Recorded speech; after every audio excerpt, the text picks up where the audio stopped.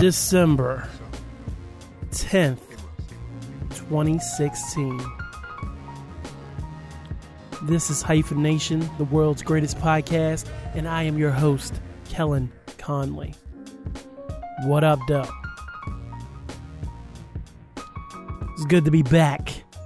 Episode 26 of that raw fire. Yeah, man. Back in the basement after the away game at Ogilby with Nikki. That episode's getting great feedback.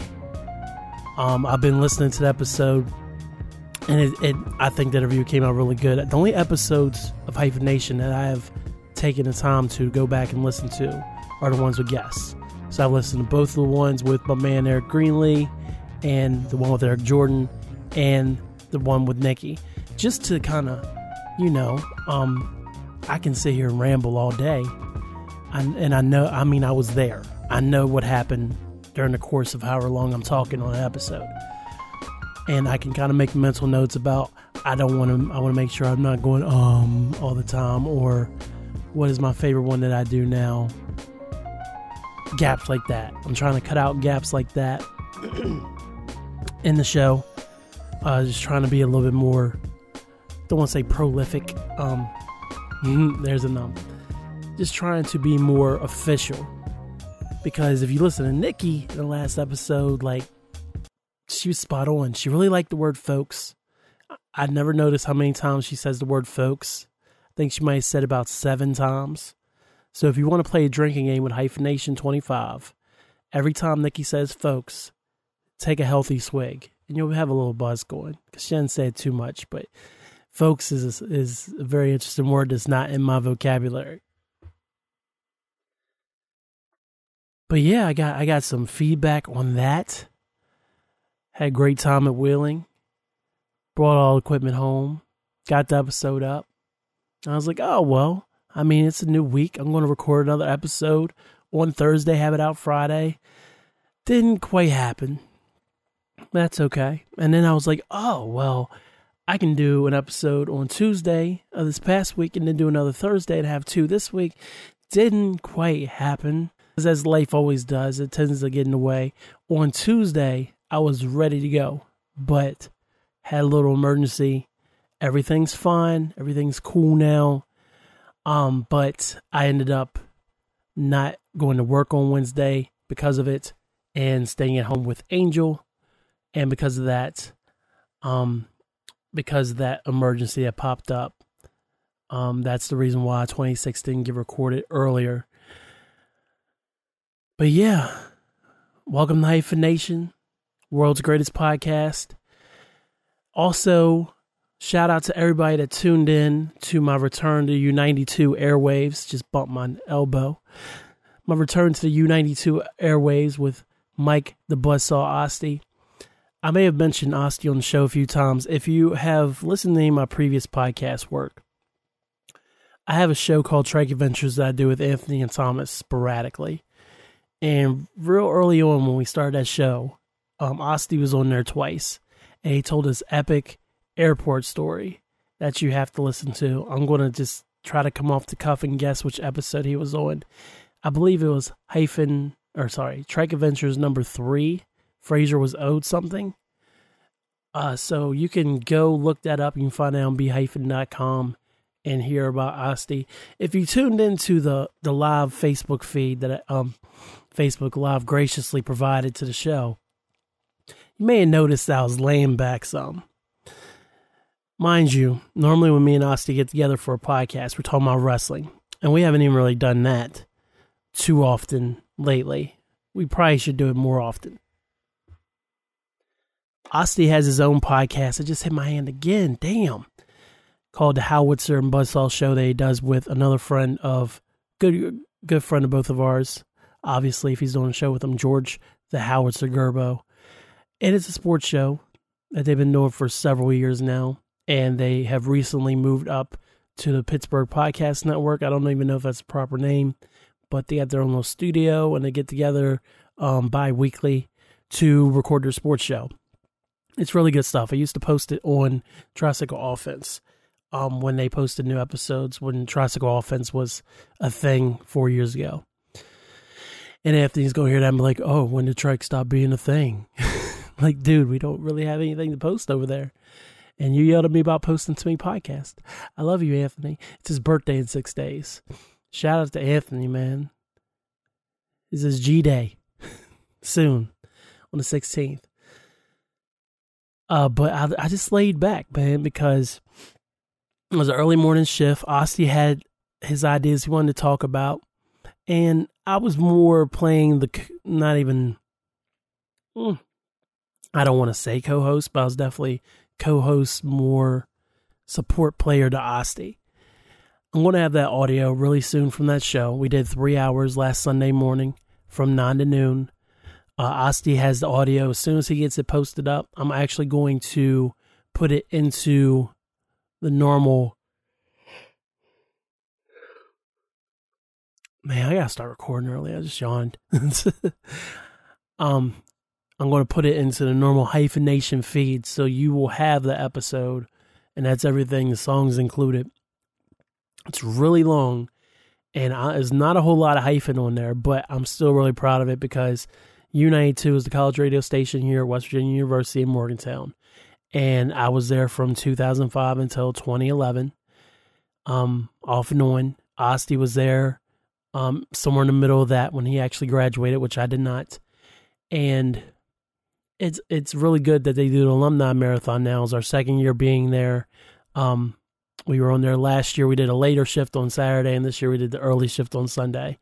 But we had a lot of fun, man. And then we got to see some familiar faces, and hang out, get to be in the booth. It was a really good time. So I'm gonna make sure I post that into the feed for y'all.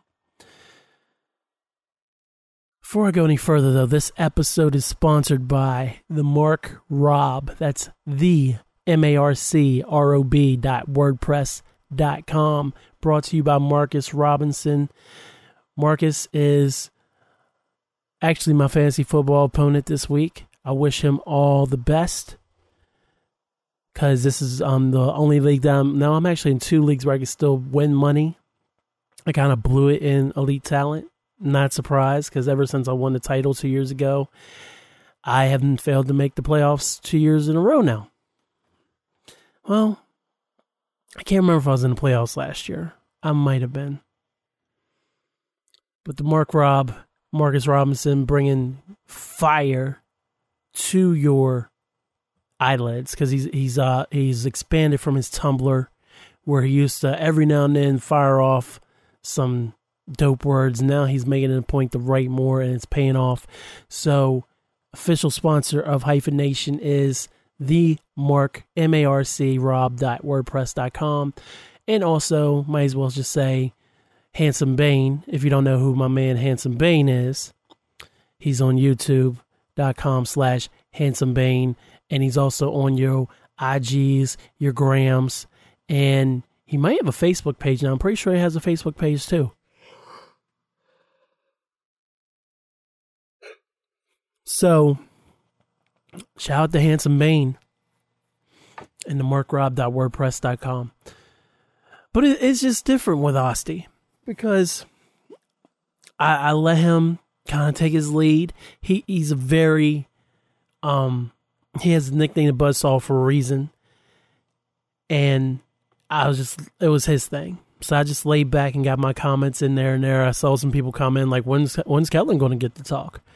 I had my shots, but it was really Asti's show, and I'm glad to be a part of it. Oh, I was going to say something, and I already lost it. Off of that. This is awesome.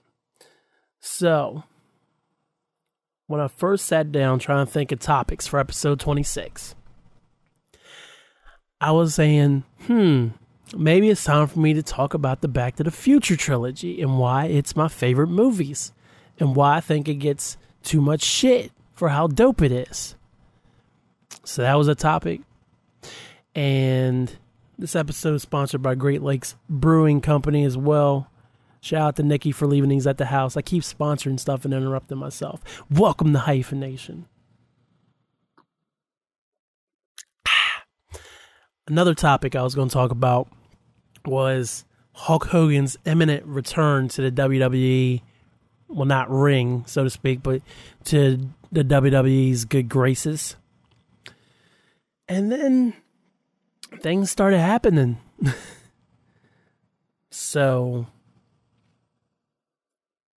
I got some things to talk about, and I'm going to take those little things, the Back to the Future topic and the Hulk Hogan topic, put them in a little section on my Google Docs called Break in Case of Emergency Topics, when I'm really drawing a blank for a topic, so I'm trying to keep this thing going. And I want to be like, well, don't have anything to talk about, because I'm not going to do anything. So I'm not going to talk about that today. We're going to talk about some comic stuff. We're going to talk about some music stuff. We're going to talk about a clash I had with a local radio personality. Inadvertently. We're going to talk about comic book movies and some dope pizza that I had just last Friday. In fact, it was probably about this time last Friday I had this amazing pizza.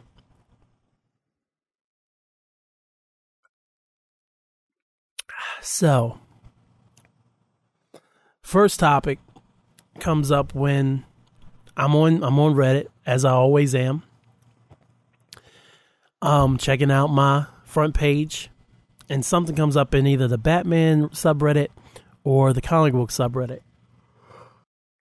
And it's a picture of like Stephanie and Batman, and I know that Stephanie was resurrected after War Games. That was shortly around the time that I kind of got out of the Batman books, because I was a big fan of Stephanie being Robin, considering that way back when in the early aughts, when I wrote a Robin ongoing series for my fanfiction website, DC Anthology, which you can still find at dcanthology.b-com, another plug. I had actually made Stephanie Robin for some issues. In fact, if you go to b-com and search Robin, Stephanie Brown, you will find the issues that I wrote, including one by David Gibson where Stephanie was Robin. And I was really proud of that stuff. Apparently so proud that I was willing to repost it years later, even though most of my fan fiction is trash. And I was a fan of DC making Stephanie Robin. And I was sad to see it be over so quickly for her. And then I kind of got an affinity for Stephanie from writing that fan fiction series all those years ago. So when she was Batgirl, I thought it was really cool, and then they took that away from her, and then she spoiled her again, and I can't even keep up. Anyway, this scene, I can't tell you what it was from. It might be Detective. But Stephanie is upset because she found this letter, and Bruce is there. And yes, I called him Bruce for a reason. And he's like, oh, well, Stephanie, it was for, like, Tim wanted it this way, and yada, yada. So I immediately called Mom, like, Tim. Why is he talking about Tim? Because last time I checked, during New 52, I know they did Rebirth. Tim got his whole origin retconned away from being the guy who figured out Batman's secret and Dick Grayson's secret and pretty much became Robin based off of the fact that he used his detective skills to figure all this out. And they like ripped that away from him. But all of a sudden I'm like, oh, why are they talking about Tim? Is Tim important now? Because I'm not a fan of Damian. Not a fan of Damian as Robin. I did read the Batman and Son stuff. I've read some of the Batman Inc., Batman and Robin. I can't remember what it was actually called, the Batman and Robin title. When Morrison was writing it, when New 52 started. But never was a fan of Damian. I know that his character has come a long way from his early origins of being a snot-nosed killer that was half Talia, half Batman, with Ra's al Ghul as a grandfather. So seeing Tim surprised me. And like, Stephanie hands Bruce this letter and Bruce reads it and says something about Tim being accepted to college. And Bruce gets a look on his face. Stephanie's crying, and then they embrace. And so obviously context clues. Tim Drake is dead.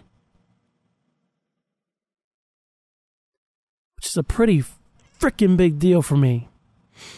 Now, I may have went into a Cyclops conversation not long ago about how much I like Cyclops since New X-Men, and even going back and reading his earlier appearances, I did enjoy his straight-laced Scott that he was known for being an X-Men cartoon. I like that in the actual X-Men books.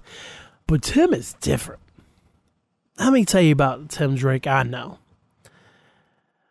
I had read a little Tim Drake leading up to me writing this fan fiction series for DC Anthology. And I always really liked Tim. Like, I was never, for years, Dick Grayson was Robin.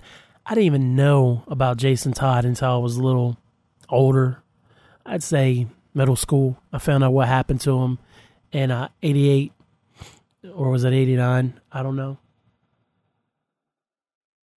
Where us, the fans, not me included because I didn't know, voted to have Jason killed violently by the Joker.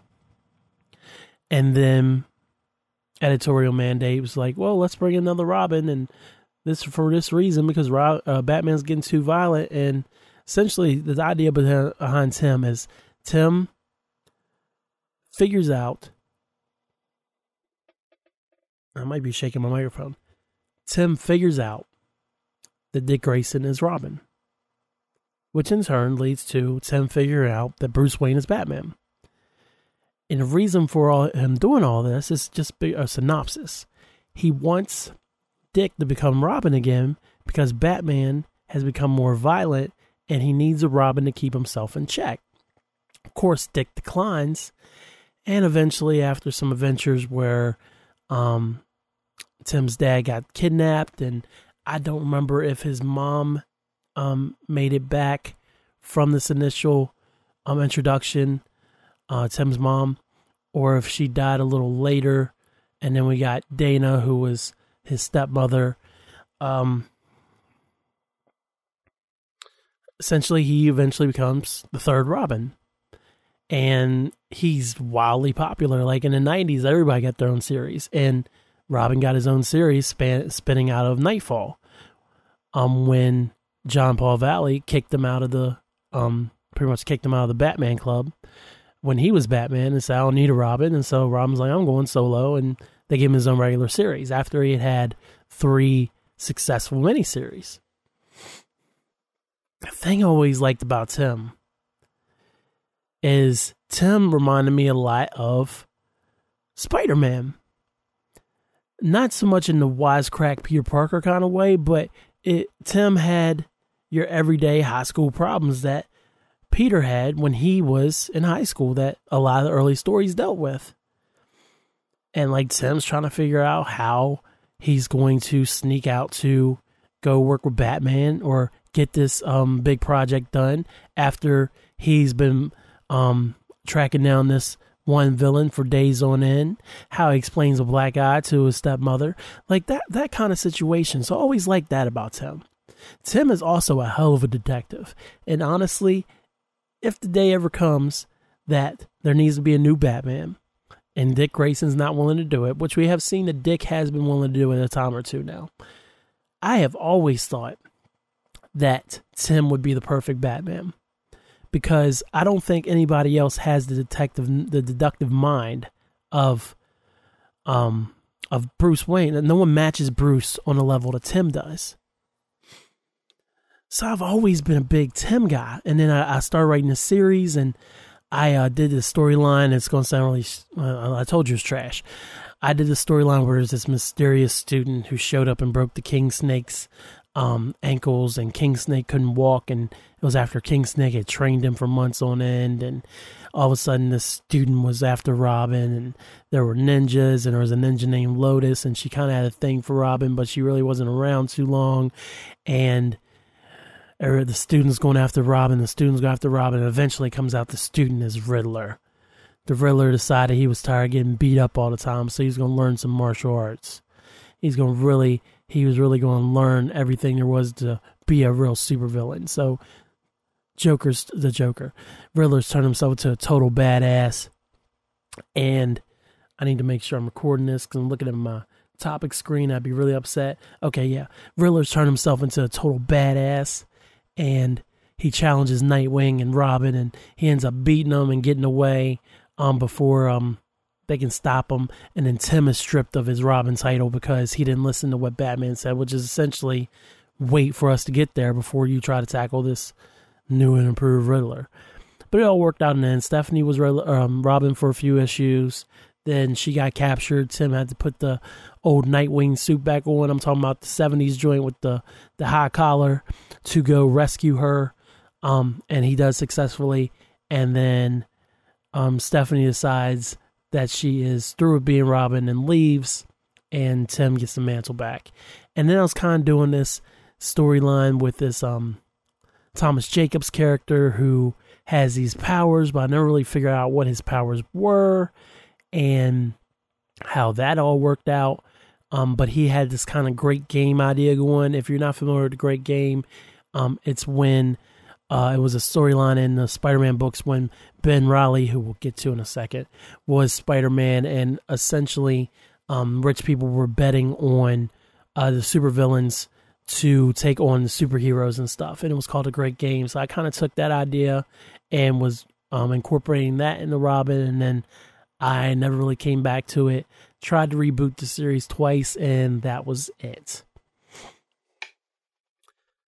So to see that Tim is suddenly dead, it made my heart drop. Because I will say that the Robin run, even the miniseries were good, but the regular series, all the way through its end, and the Red Robin series that followed directly until New 52 happened, or Dick New, as Thomas DJ affectionately calls it. I would say that is probably one of my favorite runs of comics ever. And you were like, man, why you like Tim Drake so much? Like, my friend Jonathan always makes fun of me for was like, oh, why you like Tim Drake? Why are you into Robin? Like, why are you into sidekicks? I mean, he was just a good character, and he was able to be one of the few that could spin off and really have his own adventures outside of just being Batman's sidekick. And Nightwing did as well, but of course it took Teen Titans and eventually him becoming Nightwing, and then he also had a successful series himself. But I just always was drawn more to Tim Drake. So, quick synopsis is, apparently there's some kind of drones that were attacking, and Tim is still Red Robin, except he's went back to his original costume. He just has a double R now. Not sure why they did that, because the first Red Robin costume was dope. And then they messed it up and made it like a hybrid Red Robin outfit, which is awful. And now he's back in the original Robin outfit that he rocked with the first one that had pants. And it has a double R on the chest. Rough Riders.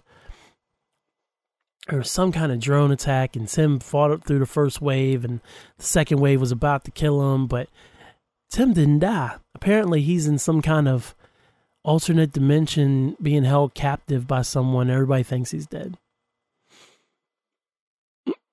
I'm so glad I don't read comics consistently anymore. Like this, you hear these things, it just makes no sense.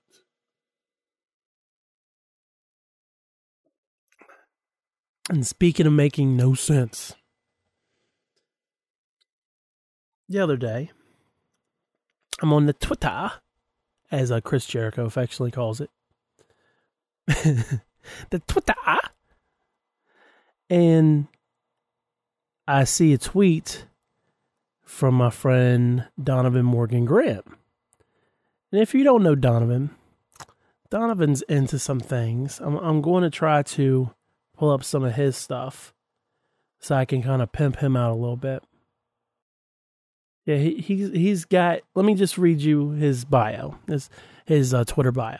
Statements will be made, acknowledge me. My mind's heaven gate, so enter me. My mind's the gate to hell, so try to flee.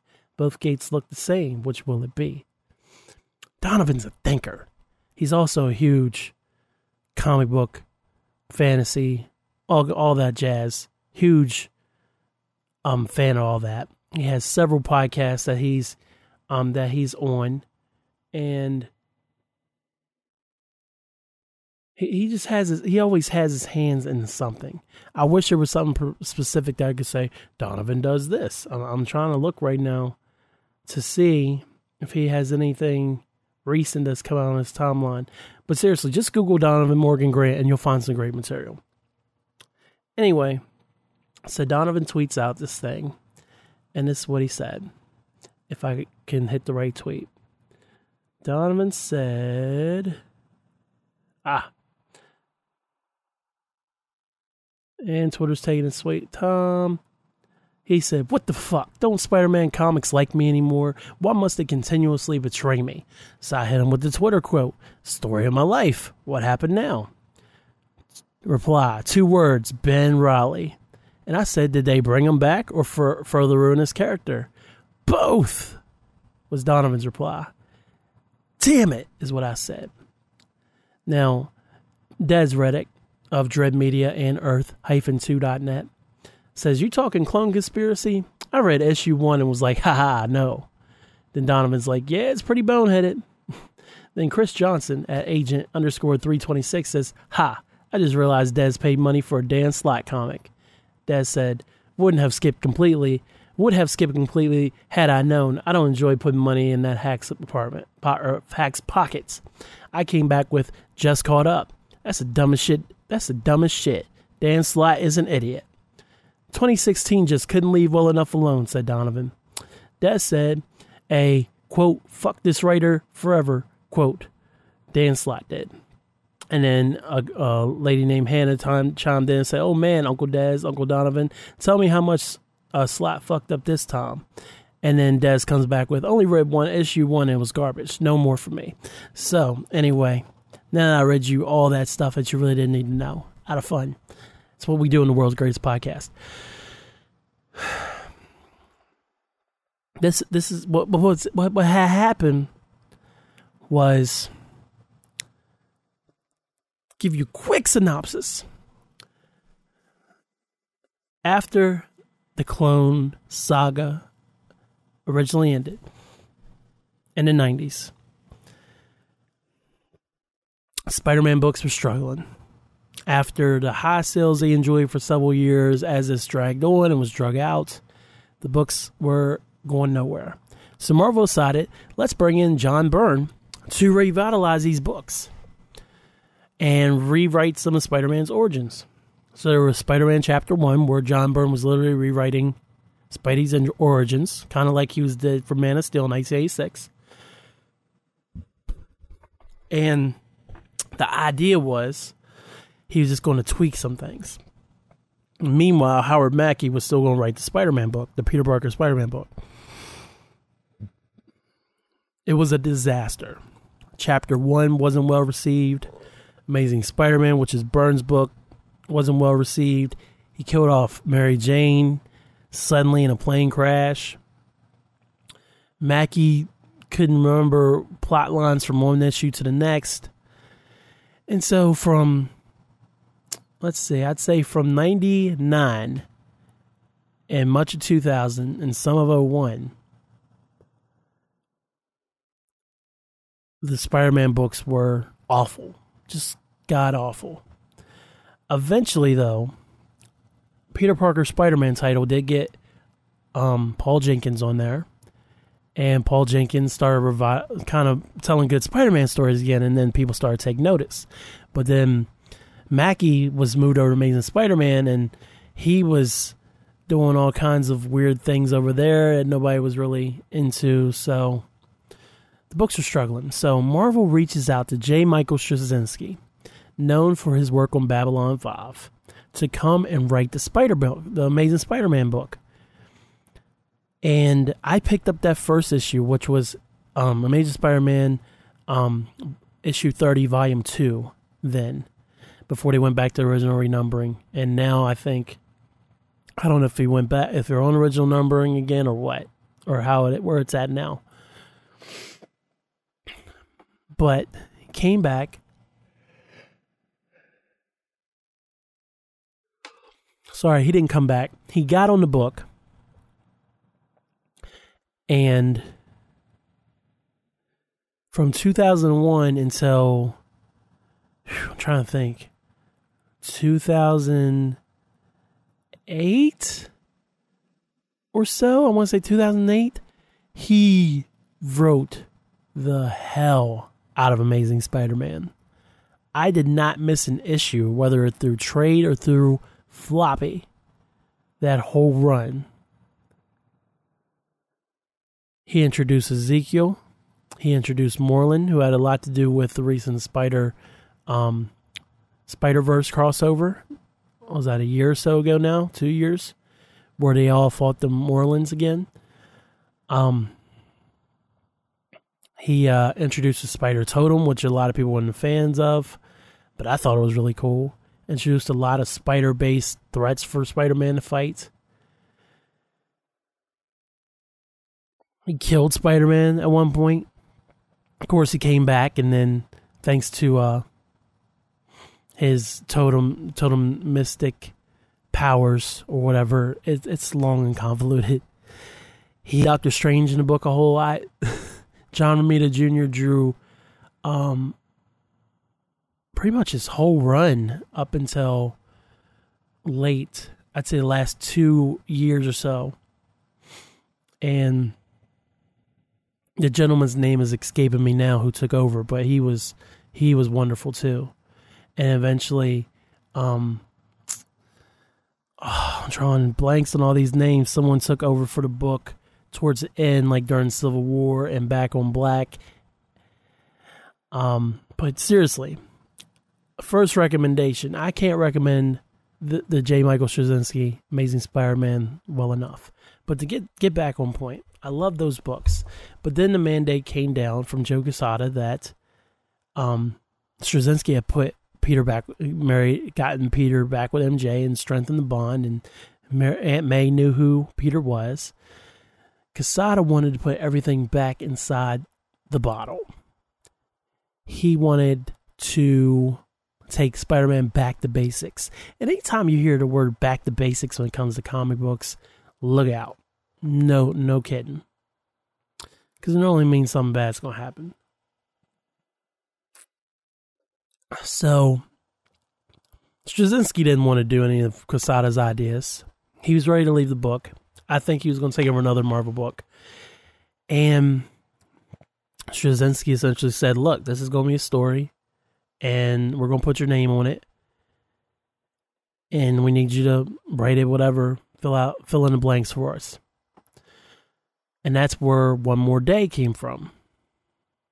One More Day was the event where, in order to save Aunt May after she'd been shot by one of Kingpin's men, Peter made a deal with the devil to make everyone forget he was Spider-Man, except Mary Jane. Because he was selfish, essentially. And that's another long story that was told like 2 or 3 years later in one moment in time, that Peter had the option to leave her out of knowing who he was, and he couldn't do it. And because of this, it's essentially the reason why, I don't want to say it's the reason why, but he included her in the circle. She always knew he was Spider-Man. And then something different happened on their wedding day. So instead of them getting successfully married like they did in Amazing Spider-Man Annual 22, they didn't get married. They stayed together, but they just never got married. And then eventually they broke up due to factors, whatever. the guy who took over the Spider books after this horrid story was over, where Spider-Man made a deal with the devil, was Dan Slott. And Dan Slott did Spider-Man 3 times a month for, was it wow. Like, I can't remember if he did every single week, but he was the most consistent Spider-Man writer. And eventually they stopped putting out 3 Spider-Man issues a week, Amazing Spider-Man issues a month. And he's just continued on with his run. He's the one who had Dr. Octopus take over Peter's body, and the title became Superior Spider-Man. And now he's the one that's still writing Spider-Man.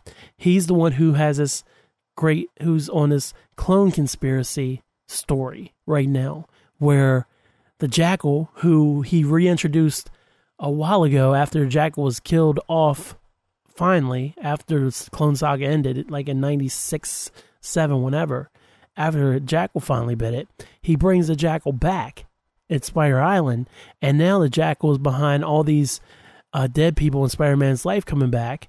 And then somehow, I'm not even going to pretend to know what happened, because I read this a couple days ago when I was getting ready to do the show.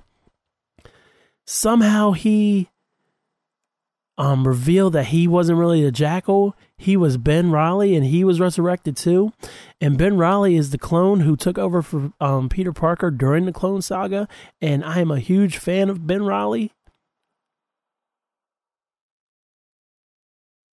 as Scarlet Spider and as Spider-Ben. Loved all the stories that came out during that time until they started ramping up to give Peter back the title of Spider-Man. It's horse shit. It's horse piss, in fact. Eric was on one of the groups that we're in on Facebook, Eric Greenlee. And somebody was talking about, oh, well, Spider-Man really is the greatest. You just got to admit it. And I was like, hey, I think me and this guys became best friends. You've heard it on episode 12, where Eric and I had a little back and forth about he didn't like Spider-Man. And I will not get upset about politics. I will not argue with you about religion. But when it comes to Spider-Man, we're going to have it out. We're going to have words. Because I know my Spider-Man shit. Other than recent history. Because I have not been reading the books since I got off the books probably right after they tried to resurrect Kraven. So whatever storyline that was, where they thought they killed Spider-Man, but they actually killed Kane. Yeah, it makes my head hurt too. What is the point in bringing back Ben Reilly for this, when for years people like myself have been clamoring for Ben to return in some shape or form, and as the original Scarlet Spider? Instead of that, we got the Kane Scarlet Spider, which I've never read. I've heard good things about it, but that's not who we wanted. For years and years, we wanted there to be some kind of resurrection for Ben, say that he did not die from the clone degeneration that we saw him die from in Peter Parker Spider-Man 75, and that he actually was alive and decided to take back up the Scarlet Spider mantle, and these are his adventures. That's all we wanted. That's all we ever wanted. That's all I wanted. Hit you with a little George Michael. And for Dan Slott, like, who can I fuck with now? And kids, hit you with my How I Met Your Mother voice. There is a lot of strong language in this episode, and I apologize. But Daddy's a little upset, so bear with me. For him to fuck with Ben like this, and mock Ben like this, all the writers who were part of that Clone Saga era, whether they liked having to write Ben or not for that long as they did, they made this character who was a clone of Spider-Man who lived from the original clone story in the 70s, and made him into this fully fleshed other character that wasn't Peter. He was Peter, but he was also Ben. He had his own identity. He had his own supporting cast. He didn't have to interact with the old cast. There was so much potential there. And to do this, after you already got, all right, they're sick of the clone, kill him. X amount of years ago. They're like, oh, well, this guy's also the mastermind behind Spider-Man's latest troubles. Like, what? Like, what? Come on, bro. So officially put me down as someone who wants Dan Slott off of the Spider books. And every time I think I'm going to start getting some trades or something to try to catch up,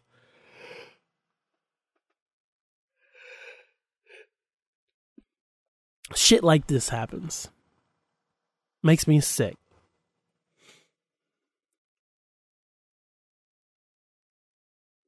Next topic.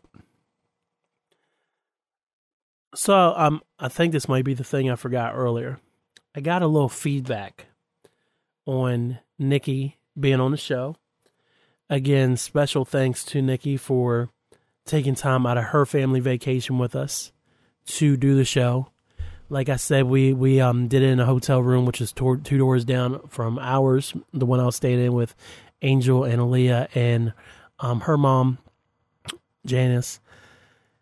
And Christian was laying in bed being a trooper watching Devil Wears Prada while we were talking, and we got distracted about Devil Wears Prada at one point. Okay, I got distracted.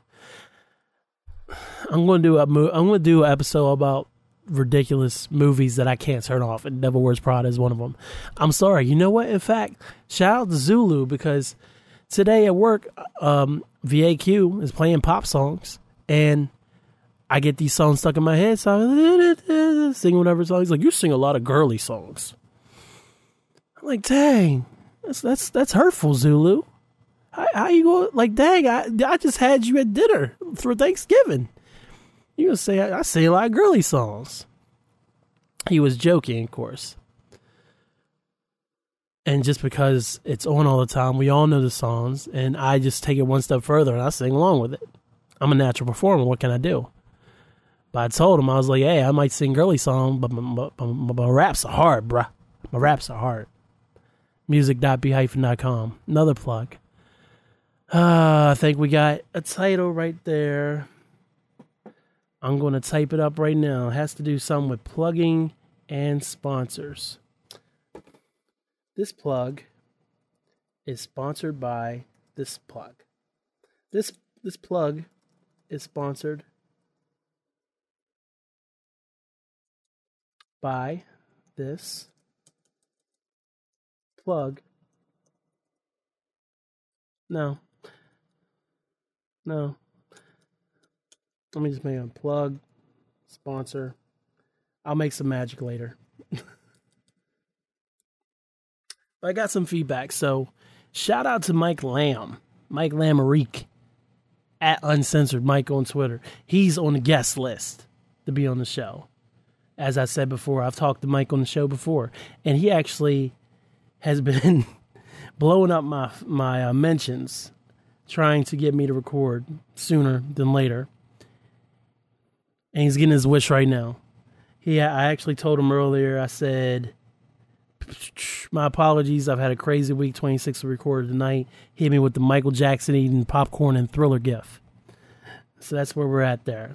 But Mike Lamb came at me. I was like, I wanted to make sure he's Uncensored Mike, make sure I didn't invite somebody else to the show who wasn't who I thought it was.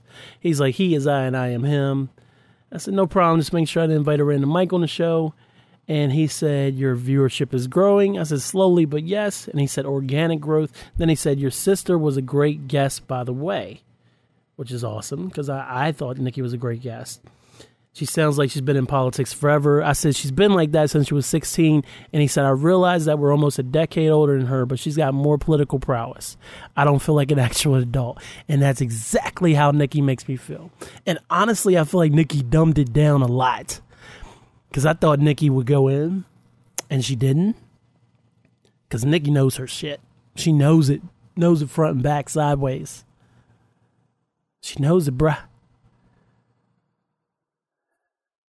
But to pick up my previous idea, I didn't finish it, about listening to all the episodes. with guests on it. I heard spots where I was like, man, I should have taken what she said and built off of that. And I don't know if that was because of the Pinot that I was drinking, or if it was just it was late and my mom wasn't working as quick. But normally I try to be really good about taking as the interview progresses, using things that the person who I'm interviewing, using things they're saying, and then asking questions or leading conversation towards that topic. And there's about 4 or 5 times I could have done that really well. And like I'm sitting there getting ready in the mornings, listening to podcasts, and I'm like, man, I should have said this. Man, I should have said this. But I'm glad you enjoyed it, Mike Lamb. And then I got some feedback from Mr. Greenlee himself. Let me read this back to you here. He said, so I took notes during this episode. Mama, I made it. When I got people taking notes on my episode, that's just dope. That's just dope to me. Thoroughly enjoyed the show, and Nikki is delightful. And I told her that tonight, Mike, or E, that you thought she was delightful. And Mike, I told her that that she was a great guest. Is that what you said? Yeah, great guest. I told her that too. But this is what E had to say. He said, so here we go. Correction. Harambe isn't a gorilla. He's a dead gorilla. I almost said that. There's no way to overstate how powerful the Lion King was when we were talking about the cartoon. Gladiator wasn't awful, apart from people from Rome or that general vicinity having British accents. Still haven't seen Gladiator. I think these might be, this is what he said Avatar was like. He said Fern Gully plus Dances with Wolves plus The Matrix equals Avatar. And I've seen most of all those movies that's not called The Matrix, so I get what he's saying. Way too much Queen's sugar is decent. Way too much Queen sugar is decent. I can tell what's about to happen every second in the show. Reagan Gomez does, however, partake in some hot girl on girls, so there's that. I'm going to watch Queen Sugar before you said that, but I'm really going to watch Queen Sugar now. I still haven't watched Lemonade, and I don't intend to unless it's just on TV. I'm going to break down and put it on my iPod. I don't know when I'm going to actually watch it on TV. Because whenever I'm watching TV, it's normally Netflix right now, and it's not on Netflix.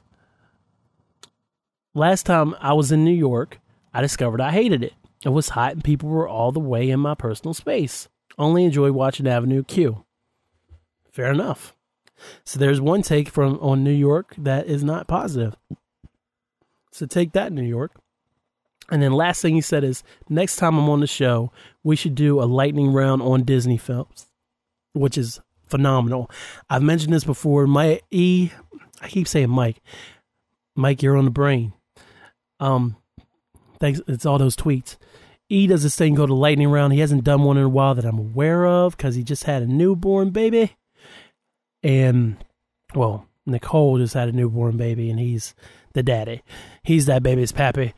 And literally he will just take these random topics and then go in on them for a couple paragraphs and then switch to the next random thing. He said we didn't do a lightning round on Disney films. It needs to happen because I have Disney thoughts, brother. Disney thoughts, son. I watch too much Disney not to do this now. Or Scrubs versus Community, which would be epic because Community is so slept on and so underrated and so funny and so much things you miss if you don't pay attention when you're watching Community. It's not your average sitcom. It's really phenomenal. It's a shame that NBC dumped it and it went to Yahoo, and of course the whole firing of Dan Harmon and all that stuff, because if they had just left it alone, like that's the thing that Scrubs did get. Because even though Scrubs did get canceled by NBC after season 7, ABC was able to pick it up because they were the studio that produced it and put out season 8, which was phenomenal. They did their final episodes, and then ABC's like, hey, you did really well. Let's go ahead and renew you, except we're not going to renew you at Scrubs Med School, which is the title card. We're going to renew you at Scrubs, and everybody's mad. And everybody, to this day, if you go on the Scrubs subreddit on Reddit will get super pissy about season 9 of Scrubs. Season 9 of Scrubs is not bad. It's just not your main characters. Let it go. Let it go. I just brought it back Disney on your ass. So yeah, I want to get that feedback, and I meant to do that earlier. So sorry for breaking up the episode oddly, but it is the world's greatest podcast, and this is a living, breathing thing at all times. Ladies and gentlemen, keep your hands and feet and arms and legs and toes inside the vehicle. I was listening to Reasonable Doubt. Next topic. Because November, I really made an effort to listen to music more versus always listening to podcasts, because I'm such a podcast heavy dude when it comes to iPod. And I made an effort to listen to more music just because I hadn't been listening to more music. And I've listened to some phenomenal music. I've given you lots of recommendations. I have some recommendations for you here later of music you should check out.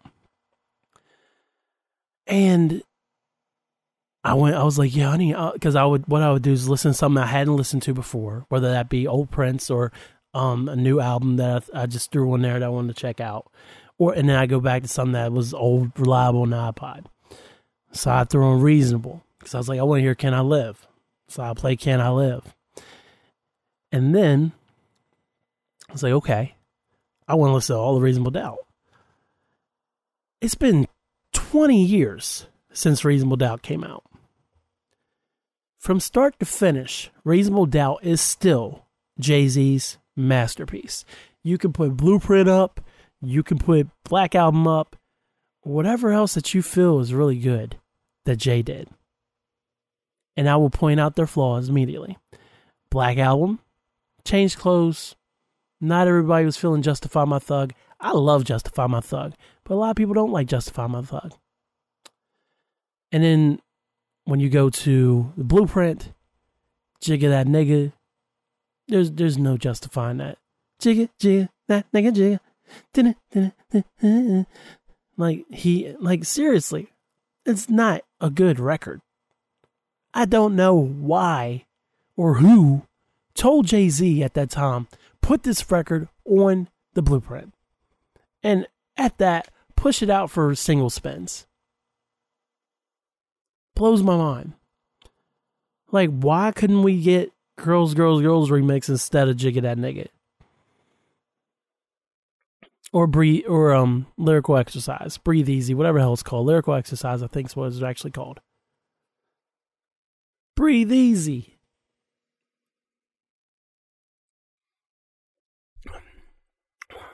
Reasonable is so good. And I was just listening to Beanie Siegel on Tax Season.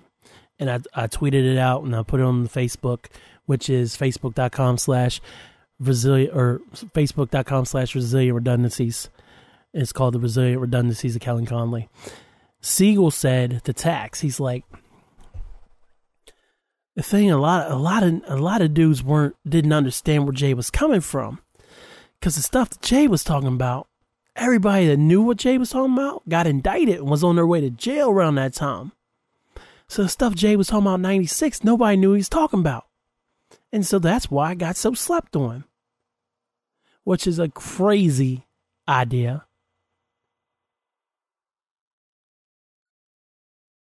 But seriously. Reasonable. And when I listen to Reasonable Doubt, I don't listen to the 98 reissue with Can I Live 2 on it. No. Mine is the exact way that it was given to me by Scott Fury, DJ Wise, and Kaiser, who now has child number 3 on the way. Shout out to him and his wonderful wife, Kim. I listened to the version with the intro as track 1, Can't Knock the Hustle as 2, and then so on and so forth. Album ends with regrets. But Can't Knock the Hustle, Politics as Usual, Brooklyn's Finest, Dead Presidents 2, Feeling It, The Evils, 22 Twos, Can I Live, Ain't No Nigga. And a lot of people want to say, oh, I ain't no nigga. Like, how you going to say that you like Jigga That Nigga, you don't like Jigga That Nigga, or Justify My Thug, or Change Clothes. And I really like Change Clothes too. Black Album might be the closest thing to Reasonable for me. That's almost flawless. How you don't like those records, but you gonna let Ain't No Nigga go? Because Ain't No Nigga is a classic record. It was Inga's first time on wax, son. Inga being Foxy Brown. It captures the spirit of the time period so well. It means so much. You hear that and like, oh, I'm so sick of that song. I don't like that song. It's so played out. Yeah, it was played out 20 years ago when it was getting bumped everywhere. That record still knocks to this day. Friend or foe? Friend or foe, yo, state your biz. You sit and don't. All right, there it is. Me, I run the show. And these kids don't like nobody coming around here fucking up they doping and shit. They in the prison though, and I like it. I fuck with the big dogs, yo. I gotta bite you. Look, it's out of my hands. And you getting money around here is not in the plans. Hop your ass back in that van, go back to Kansas, and send niggas back up in campuses. Chances slimmer than that chicken Calvin Klein pantses. And yeah, I probably messed it up. But still, that's pretty good recollection. Coming of age. Bleak. First time Bleak was on wax. And I stand so hard for Memphis Bleak. Memphis Bleak, if you hear this, come do the Hyphenation podcast. Come be on the greatest podcast in the world, bruh. I'm going to start reaching out. Like, let's get on the Skype, man. I know you all about that Duce, and I'm not able to come to New York, but I know that we could have some talks about some records. I want to talk about the Made album, because the Made album is a classic. One of the top 10 Rockefeller albums ever made. Yeah, I said it. Cashmere Thoughts. A lot of people don't like Cashmere either, but come on. Fuck if your leg broke, bitch. Hop up on your good foot. Come on. Come on. That's hilarious. Bring It On. Fat Joe sample, Primo on the track, Sauce and Jazzo. Are you serious? And then Regrets. Jay will never make another Regrets. He will never make You Must Love Me. Reasonable is flawless. Flawless. And it gets slept on so hard.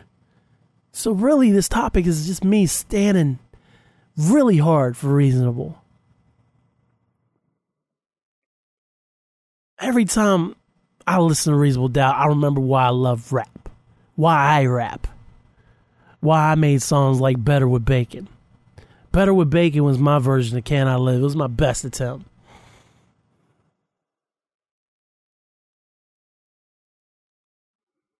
Recommendation. Go listen to Reasonable Doubt again. I know it's Christmas, but go ahead. It's almost going to be 21 years soon. Go ahead and knock that thing out for us. 2016's over. Mercifully over. So, where's our time card at? We almost at an hour. I spent a lot of time talking about comic books. I still got 3 more topics. Say Your Boy. Like I said earlier, I listen to a lot of VAQ, WVAQ. That's 101.9 on FM dial here in Morgantown. It's the pop station, the top 40. It's that station. And they have different personalities throughout the day. I'm not a big fan of any of them. Shout out to my boy Alex Vick, who just left VAQ to go to a new radio station in PA. He came up through 92. Shout out to Jason Knight, a fellow wrestling guy. He's also a cool dude. So no offense to him either. But I'm just listening to radio because that's all we do when we're at work is the radio is always in the background. And I was like, man, I really miss Katie Richter. Now, Katie Richter, she came out of nowhere a few years ago for me. And she popped up on the afternoon slot on the radio. And then she's like, I saw she had tweeted something or definitely tweeted something like, oh, I'm DJing this later. And I was like, you really DJing or are you just playing a playlist or something? She's like, no, I got tables and everything. I was like, oh shit, Katie really knows her stuff, which is dope because I don't know very many female DJs like that. So, thusly, Friendship was born. She also was at U92 for a spell. And then we got to know each other just from that acquaintance. She knew I did music in Morgantown, and she, of course, is on VAQ. She actually came and hosted the second birthday bash for me, and I was late, so she actually got there before me and Angel and the rest of the crew got there for the birthday bash. The birthday bash is like party at Store Bucks every year for my birthday so I could perform.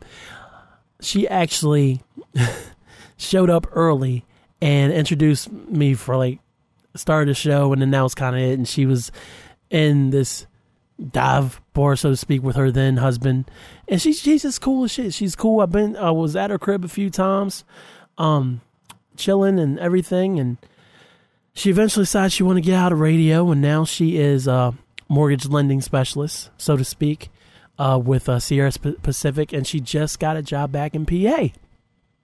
Anyway, she used to do the 10 o'clock, the 2 o'clock, or maybe 3 o'clock. I think it was 2 o'clock on VAQ.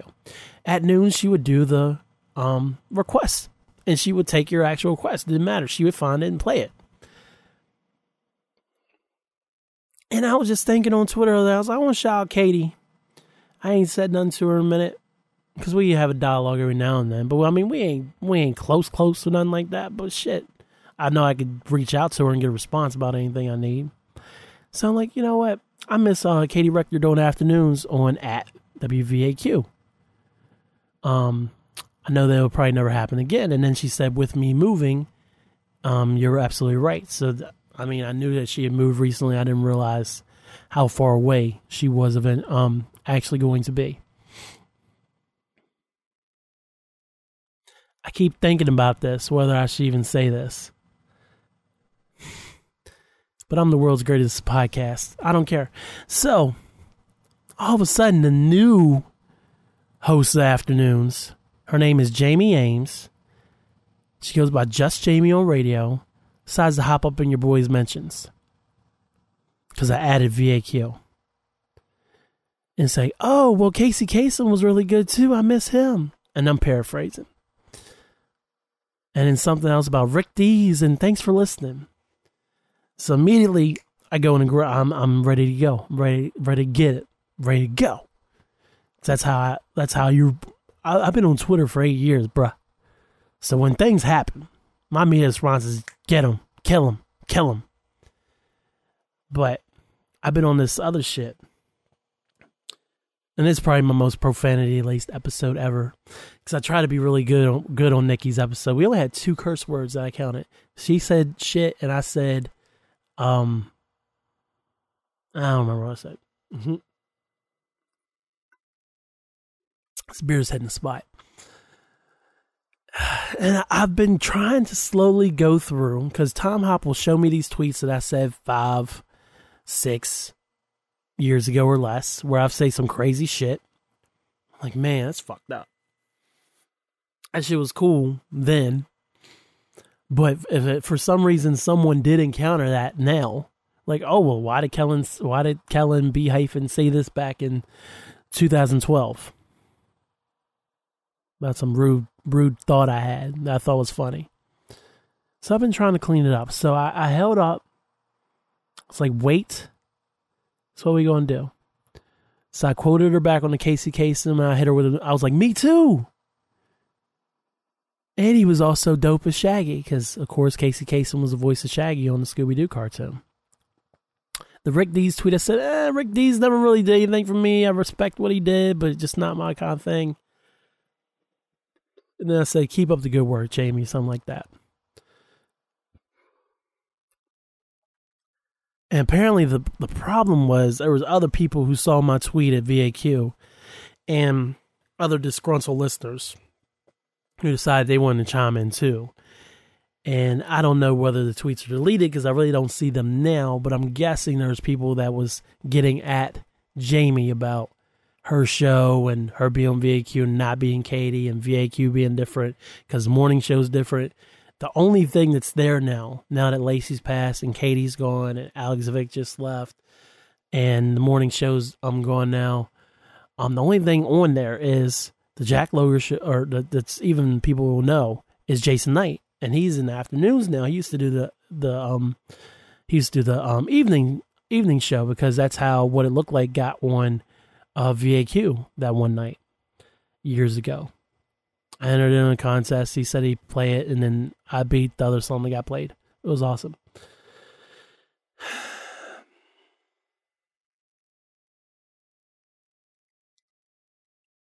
People were complaining to her, and I noticed that she's also, aside from just a radio personality, apparently it says something about her being a stand-up comedian too. So homegirl thinks she's funny, apparently. There's her Insta.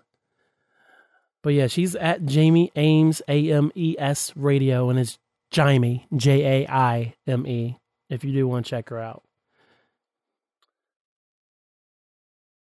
I could have swore I saw something about her being some kind of stand-up comedian recently on here. I don't know. But let me give you an example of her tweet. A tweet she said here that apparently she thinks is funny. One snowflake and all the people in Morgantown lose their minds. Is school closed? Can I drive? Get it together, people. It's not even sticking. So, I mean, Morgantown people do drive terribly, but it's not that funny. And then, let's see. Did she delete the tweets? She deleted the tweets.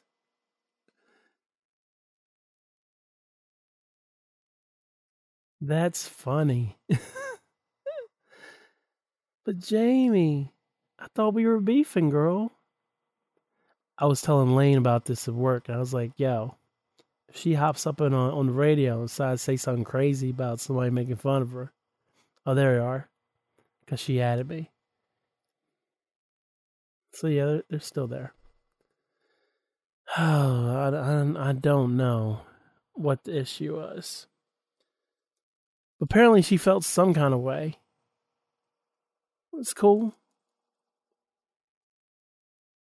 You feel however you need to feel, Miss Jamie. Because you're just dealing with the world's greatest podcast hosted by Kellen Conley, amongst my other many, many things that I do. But I was good is the main point. I could have went for the head, but I played it cool, and we ended up doing a little brush your shoulders off gif, and that was the end of it. She hit me with the Adele, and I hit her with some black dude in a fur coat. Mine was better. I win. Next topic. In one of the groups that E and Mike Lamb and a couple of my other friends are a part of, they had one of those things where it's like, all right, you got to get rid of one. Here are your choices. Man of Steel, Spider-Man 1, Cap 1, Captain America First Avengers, Batman Begins, and Iron Man 1. And Iron Man 1 being 08 Iron Man, and Spider-Man 1 being the Raimi Spider-Man film from 2002.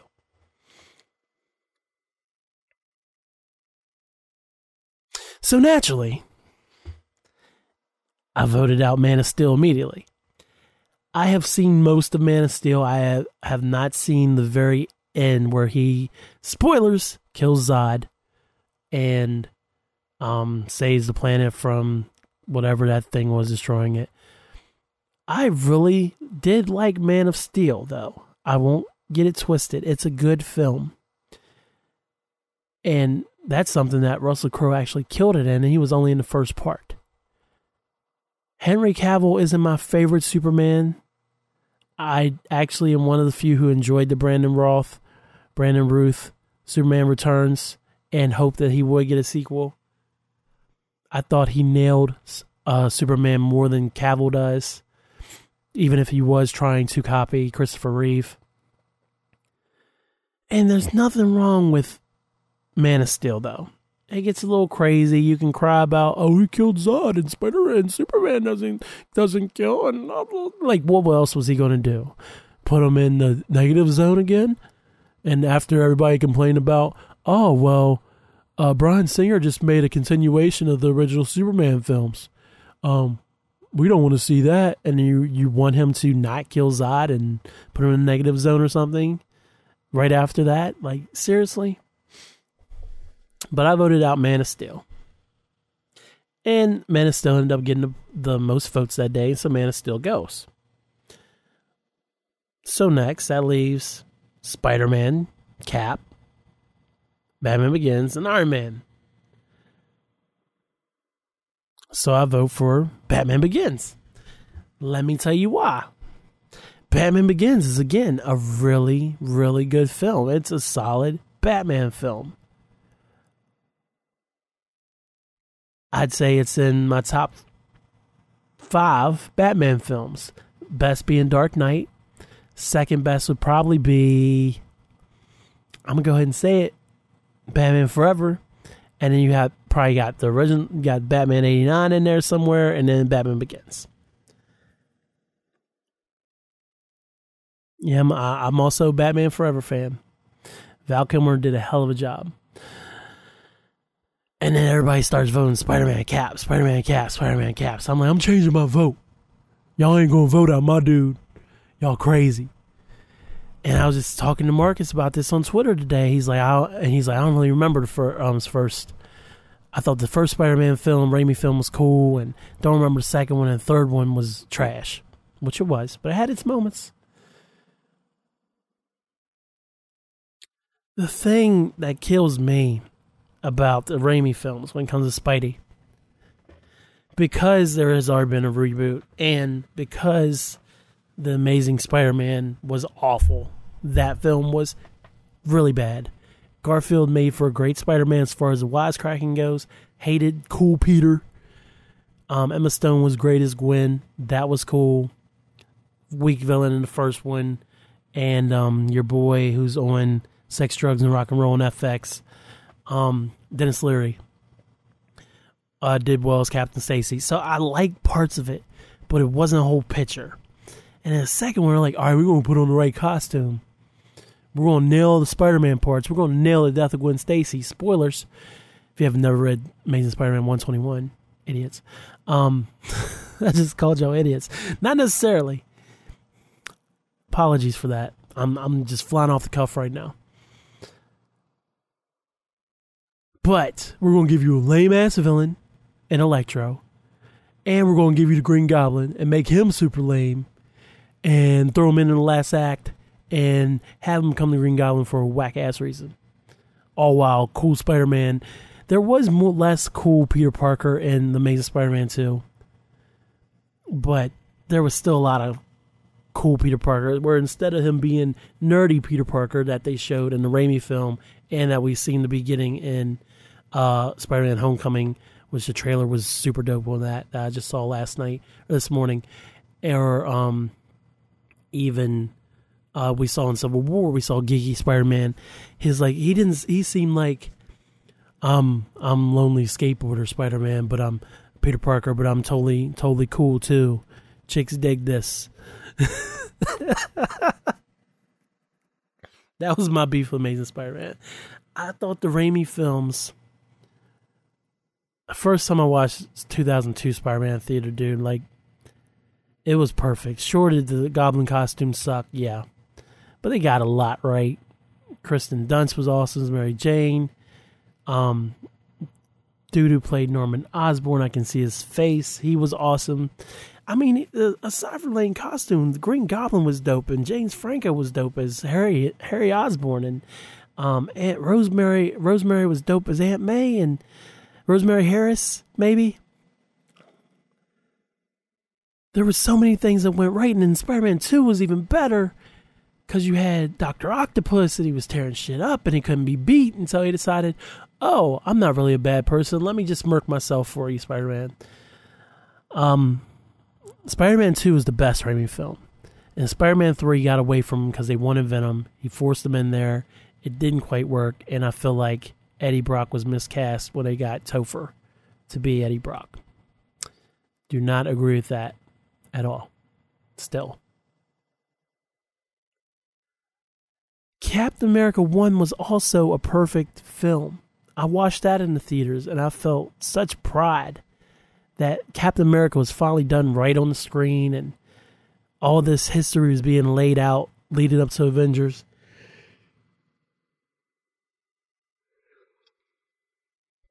So much cool things was happening in the Marvel Cinematic Universe, and it was so early on still then.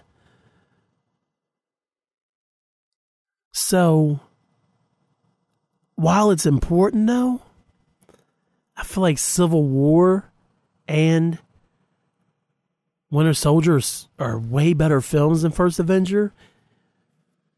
That out of those 4 that was left, Cap had to be expendable 1.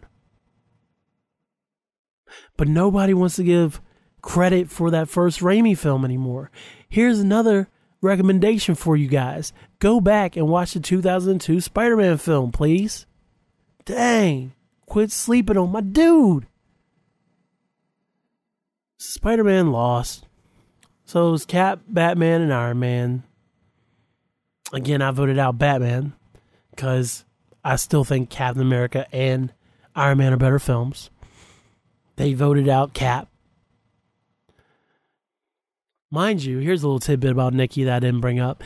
Nikki has not ever successfully stayed awake for a Captain America film.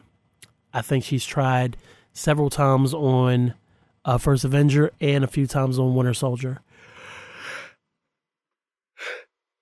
Has never done it. I'm sorry I'm yawning. It's 1:33 in the morning right now. Everybody's asleep except for me. I've been up since 6:30 this morning. Dedication, hard work, follow it. Get rid of Cap. So it's Batman and Iron Man. I don't know how it turned out, but I have a feeling that Batman won.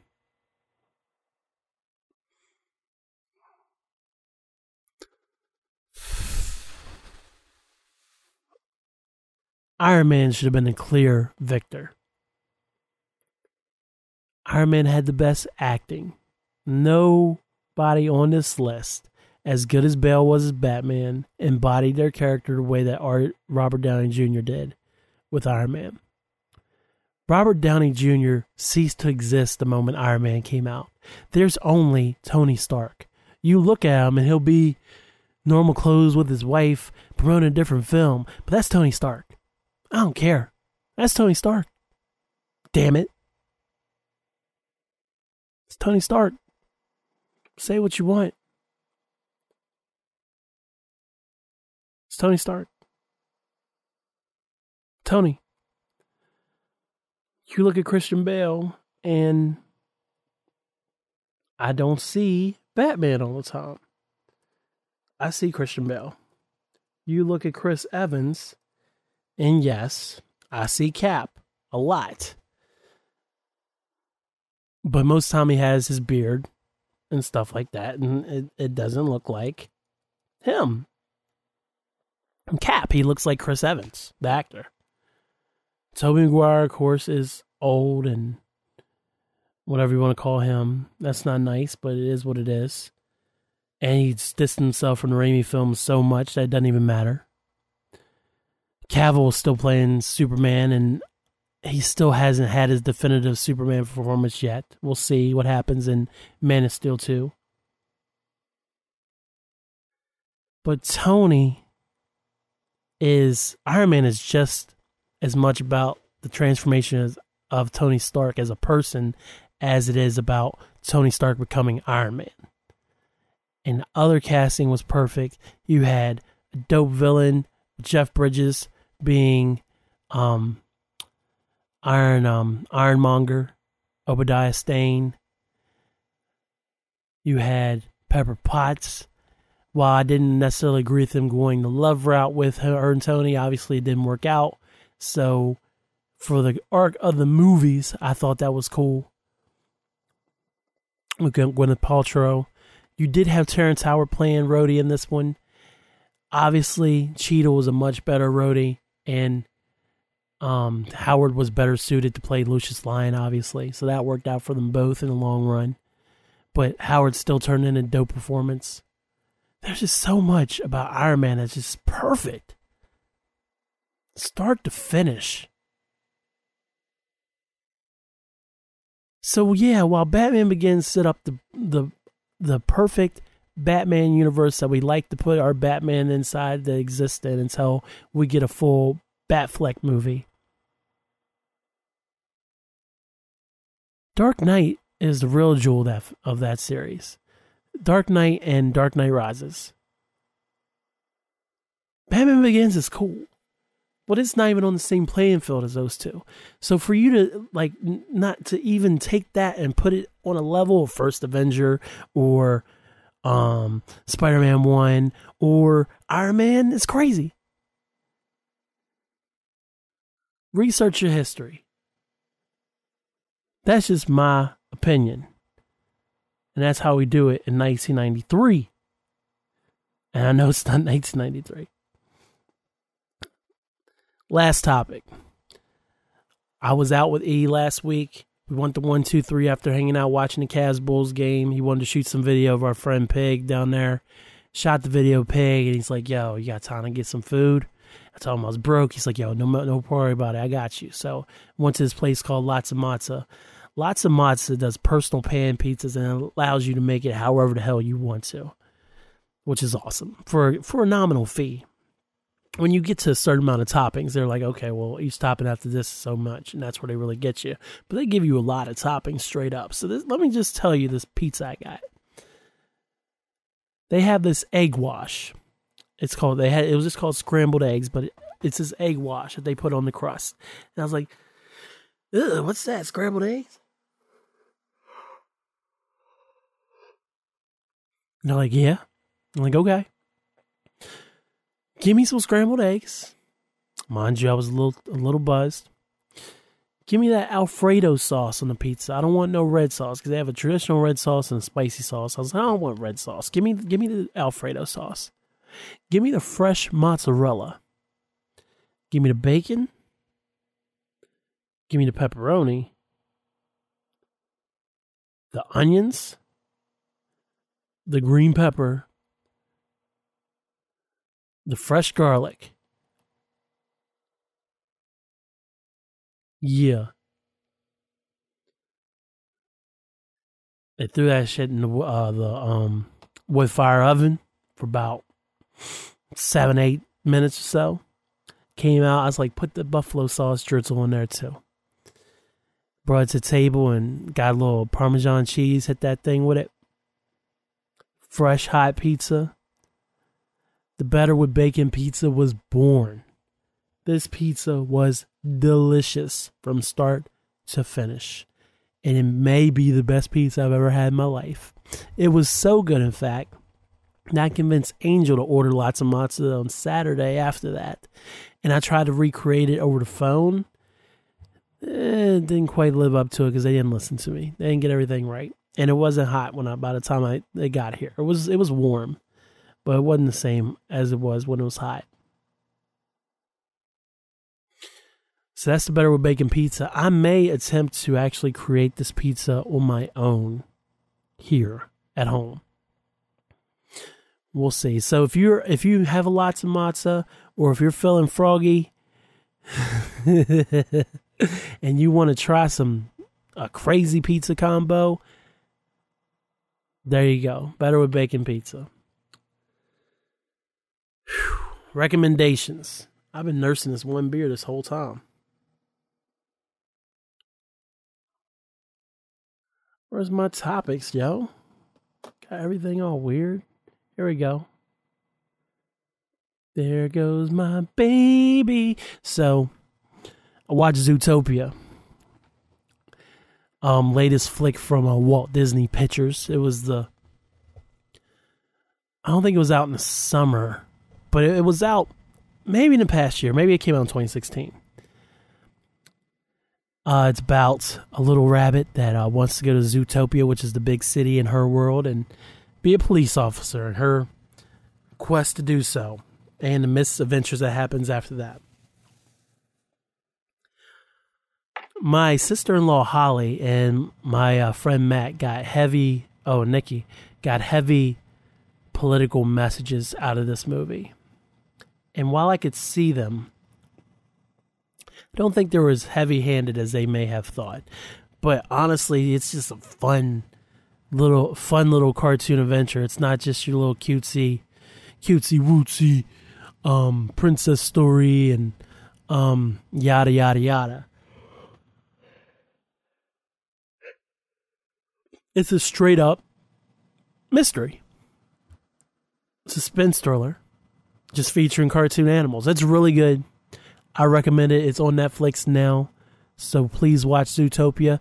In case I haven't mentioned it before, they're showing all the Simpsons episodes on FXX. Right now, as I speak, they're airing an episode. Right now, as you listen to this, probably they're an episode, because I don't know how close they are to 600. I think they're airing all the episodes prior to this season's. If you need to watch it, just watch some Simpsons. The Simpsons is a standard bearer of excellence. It was here before Family Guy. It's still here after Family Guy lost its relevance, well, at least with me. It's consistently been just hilarious. It's hilarious. It's timely. It's great social commentary. Matt Groening and co. always do great work, and all the voice actors are wonderful.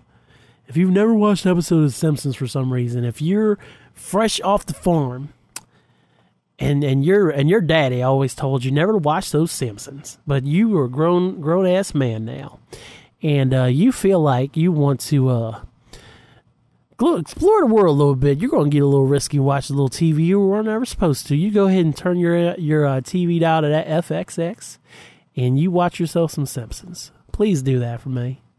Thank you. 3 music recommendations. I listened to Usher's new album, Hard to Love. It's his best album since Confessions. Didn't really like to join after Confessions. The Here I Stand, it was okay. Didn't mess with any of the EDM Usher, pop Usher, techno Usher. Nah, that's not my vibe. I saw in interviews the past few years that he was going back to an R&B feel. He was really going to be gunning back for that. He wasn't going to be looking for radio singles and stuff, and he nailed it. It's his best album since Confessions. Please take the time to listen to this album, because it's highly slept on. I haven't heard anybody talk about it since it came out. The Usher album is dope. Go listen to the Usher album. Another album I was pleasantly surprised with, JoJo. That same little girl that sang, why am I drawing blanks now? I am so good at podcasting, y'all. Hold on. JoJo music. She sang such songs as Too Little Too Late, Baby It's You, Leave, that's the joint. Leave is the one joint that was really big, that she hit number 1 with when she was a kid. She has released her 3rd album after years of album label drama, and it's called Mad Love. And it's might be the best R&B record that's been put out all year, even before Rihanna's. And it might be up there, if you want to classify them as that, with the Beyonce and Solanges of the world, who I still haven't listened to, but I've heard good things. Her album is just fire. I kid you not. Start to finish. And I really started paying attention to her when she had dropped the Marvin's Room remix. I was like, yo, she's killing that joint. Her version was actually the preferred version over Drake's there for a while. And y'all know how I used to feel about Aubrey.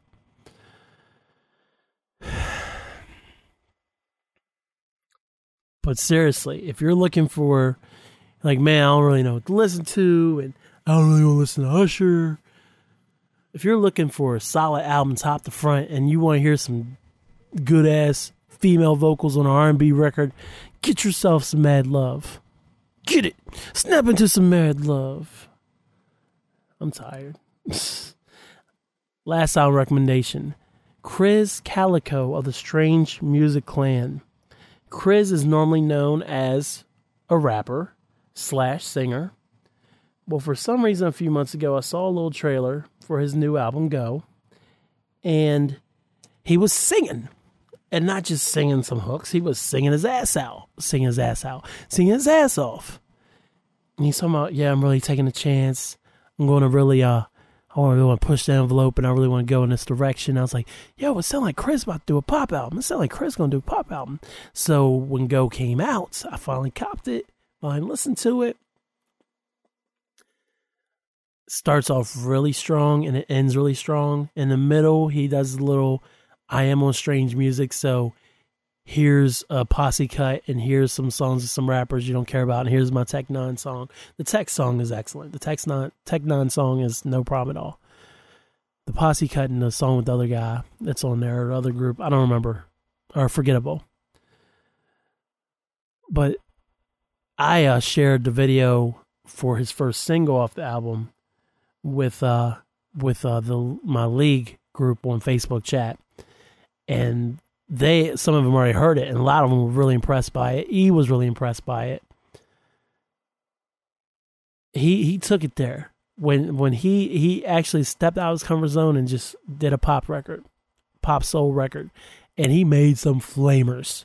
Chris Calico, go get yourself some Chris, some Cali.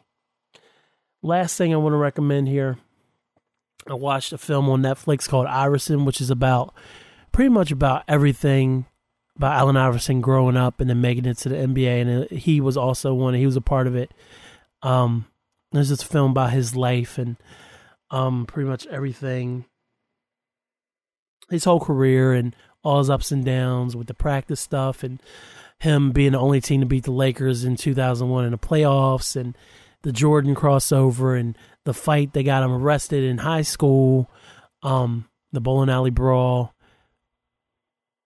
and then his struggles later in his career, and just him kind of opening up and sharing a little bit of what his life was like and his perspective on things. It's really good, and it's a quick watch. If you have any respect for the NBA, you definitely respect Allen Iverson, then check out Iverson. It's a very good watch. I don't know if I mentioned this before. I probably did, but I watched Kobe Bryant's Muse documentary on Showtime a few months ago too, and it's really good. And that was about his struggle to come back from his knee injury, and then subsequent he snapped. That's when his Achilles popped, and so all of that is in the film, and we get a lot of behind the scenes stuff with Kobe telling us stories about growing up and then getting to the NBA and dealing with what the allegations and the trial and rape trial and everything in 2004. And then, of course, just in a little bit of Shaq stuff and what it was like to win and just his whole career. It was done 2 seasons before he retired. And if I didn't mention before, please check that out as well. Again, if you're a lover of the game of basketball like I am, Muse and Iverson, definitely must-see TV. And that's it. I mean, I guess it's the part where I say, if you want to find Hyphenation, the world's greatest podcast, you can find it exclusively on b-hyphen.com. All the episodes are right there. Pretty much the only thing I've been posting lately is Hyphenation episodes. You can't miss it. If you want to go to the iTunes, search Hyphenation. We're right there too. Please rate, review, and subscribe to the podcast so you can get all the newest episodes when they're released. Also, share that link as much as possible. Tell people about the show. I appreciate Mike Lamb and E and Eric and Marcus and Cam Wilson and Little E, and all of y'all checking out the show, and Anthony, and making sure that people know about the show and are listening and coming back to me and telling me that you checked out the show. I really appreciate each and every one of you. Just keep spreading the word. And as Mike Lamb said earlier, things will just grow organically, slowly but surely. If for some reason you really want to go vote for I don't even know if you can vote for Best Podcast and Best of Morgantown. Hey, Morgantown Magazine, if you have a Best Podcast category, Hyphenation needs to win that. Thank you very much. What else? You can find Hyphenation on Google Play. You can find Hyphenation on YouTube at youtube.com/bhyphen. Have all the Hyphenation episodes on there. You can go to bhyphen.com and scroll to the bottom under Hyphenation. You'll see the feed burner link, and you can put that into your favorite podcast listening device and be able to get all the episodes that way. Also on the TuneIn app, and also on Pocket Cast, and several other things. Or you could just go to Google and type in Hyphenation Podcast, and you'll find it that way. Hyphenation is forever. Try to be everywhere at once, everywhere you want to be. I really always feel like I'm leaving something out, so I'm going to take the time to look at that and be like, oh yeah, make sure that you check out the site over here because I forgot about it. Because I'm a great podcaster. That's self-deprecating humor, boy. In case you're wondering, like, why is he always so mean to himself? It's called a joke, son. It's called a joke. Yeah. Oh, you can find Hyphenation on Stitcher. Type in Hyphenation on Stitcher. All the episodes will come to you there. Make it your favorite podcast. You can do that as well. And we're on Overcast too. So Hyphenation is slowly taking over this great, great nation. At least I'm trying. Let's see. If you want to get a hold of me, bhyphen@gmail.com. On Twitter, @bhyphen. On Facebook, facebook.com/resilient redundancies. That's the Facebook page. If you go to bhyphen.com, I have links to my other social media stuff if you wanted to try to hit me up on there. But those are the main ones. So listen, y'all. Marcus sent me a list of questions. He's like, I got that fire for you right here. Send me a list of questions. So here's what we're going to do. This is episode 26. I'm shooting for episode 30 to make it the big Q&A episode. So seriously, get your list ready. Get your questions ready. Tell your friends to make questions. And get them to me before episode 30. Because let's see. If all goes according to plan, I want to try to get to 30 before the year's out. So let's see. It is Saturday the 10th. This episode will probably be out this weekend, so probably on the 11th. I'd like to try to record 27 sometime this coming week. I already have topics. I might do that on Thursday. I'd like to do 2. If I can do 27 and 28 this week, if I really knuckle down and sleep, I could do that. And then come back with 29 sometime before Christmas. I could be doing 30 sometime during my vacation at the end of the month. Let's get those questions to bhyphen.com. Bhyphen.com. I'll put them in the comments. bhyphen@gmail.com. Let me know. I want to do this question and answer episode, guys. It doesn't matter how crazy it is, how off the ball. I just want to sit down and really, I want to get y'all feedback. Like, why did you sit in your car at Kroger parking lot for all those months? That's because I didn't have a studio until we moved into the house. But seriously, I'll tell you again. I do not mind. Let's shoot for episode 30. So I'm going to hold on my end of the bargain and try to knock out 2 episodes next week. Do 1 more the week before Christmas, and then we'll be looking at episode 30 before the new year. So get your questions in, please. Yeah. And that's it. Ain't no more to it. Biggie baby. Thank you guys for listening to the world's greatest podcast. It's always been real. Always a great time. 26 in the can, in the books, in history. Beer in hand, still drinking a warm beer. It's 1:56 in the morning. My child will be up in probably about 5 hours. Oh, shit. No, yeah, it's about 7 o'clock. Yeah.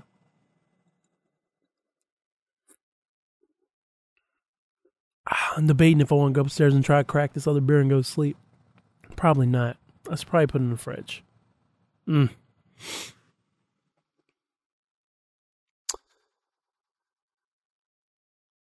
Good day to be alive, y'all. Sorry I'm being all reflective while the mic's still rolling, but It is what it is. Thank you so much for listening, each and every one of y'all. I appreciate you all. Keep spreading the word. Keep spreading the positivity. Love one another. Let's fight all this evil in this world with love. That's all it takes.